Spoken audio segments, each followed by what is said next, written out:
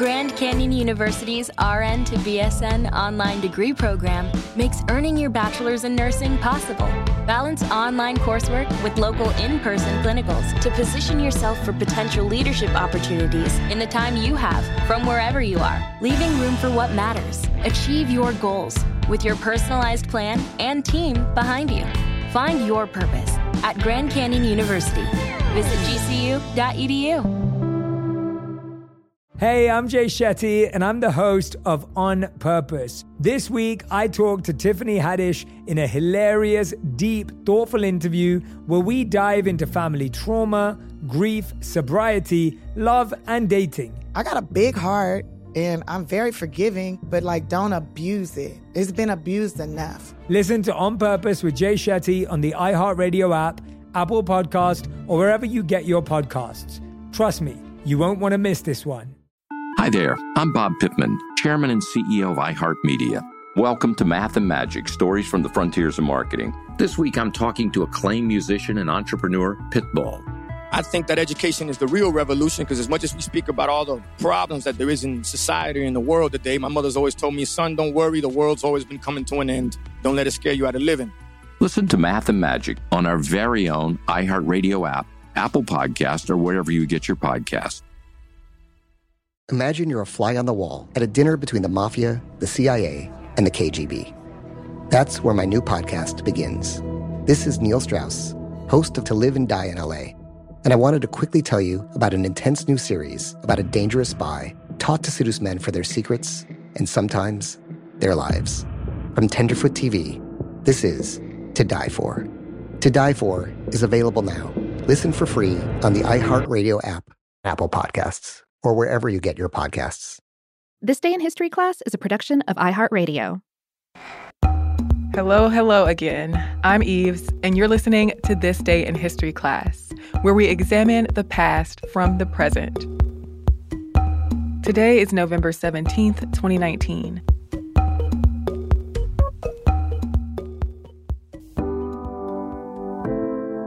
The day was November 17th, 1903. Mary Alice Nelson, also known as Molly Spotted Elk, was born on the Penobscot Indian Island Reservation in Maine. Molly was a dancer, actress, and writer. The Penobscot Reservation was near Old Town, Maine. The Penobscot are peoples indigenous to the northeastern United States and maritime Canada. They are a federally recognized tribe in Maine and are part of the Wabanaki Confederacy. Traditionally, their subsistence was rooted in hunting, fishing, and collecting wild plants. They moved seasonally to have access to food.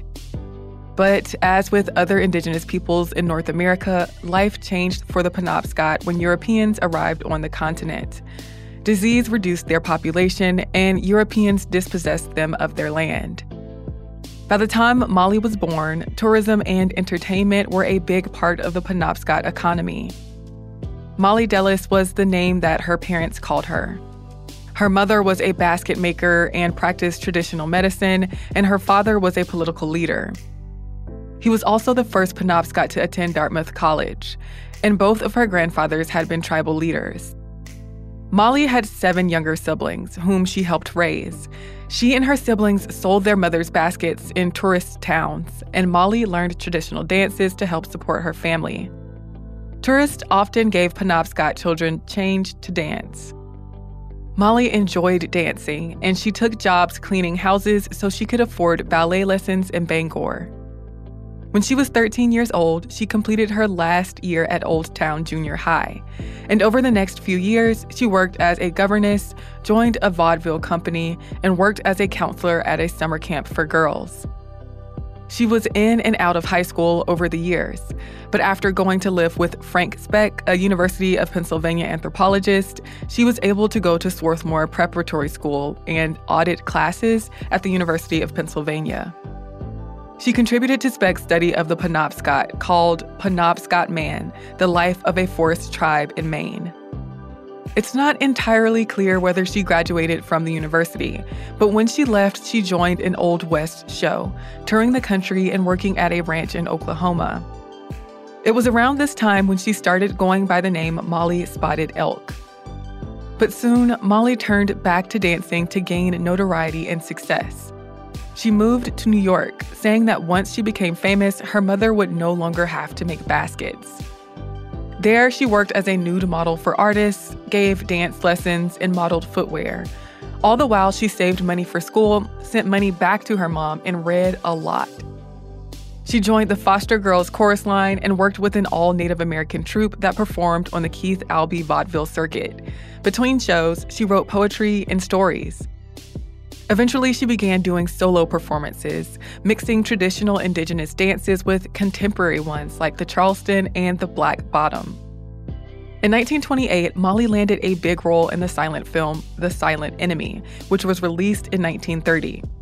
But it wasn't as big of a financial hit as she hoped it would be, and it didn't make her a huge star, even though it helped her buy her family a new house.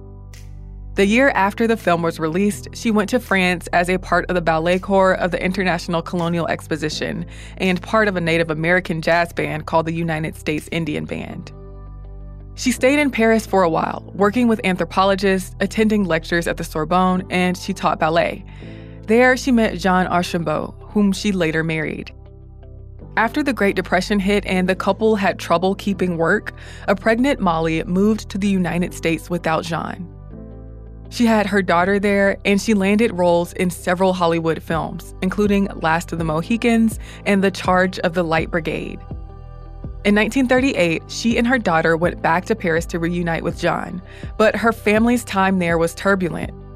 Work was scarce, her second child died as an infant, and World War II was beginning. Molly went back to the U.S. and got a job dancing and maintaining costumes for a touring company. But her husband's health was declining, and he died in October of 1941. In the States, Molly went back and forth between Indian Island and New York, taking small jobs.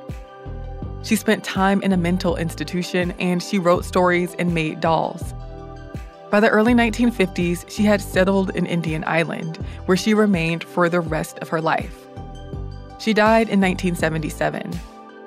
Molly left behind her diaries, a book of traditional Penobscot stories, and a dictionary of the Penobscot language. I'm Eve Jeffcoat, and hopefully you know a little more about history today than you did yesterday. To learn more about Molly, you can listen to the episode of Stuff You Missed in History class called Mary Alice Nelson, aka Molly Spotted Elk. The link is in the description. Want to impress your internet crush? Show them your history smarts by sharing something you learned on the show. Don't forget to tag us at TDIHC Podcast. Or you can go the old-fashioned route and send us an email at thisday@iheartmedia.com. Thanks again for listening, and we'll see you again tomorrow.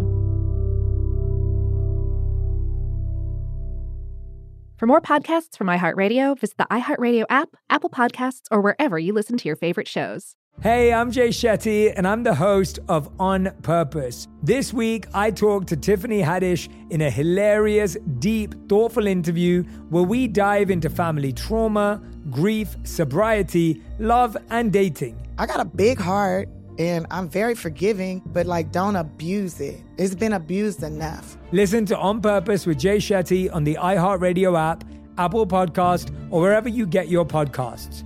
Trust me, you won't want to miss this one. Hi there, I'm Bob Pittman, Chairman and CEO of iHeartMedia.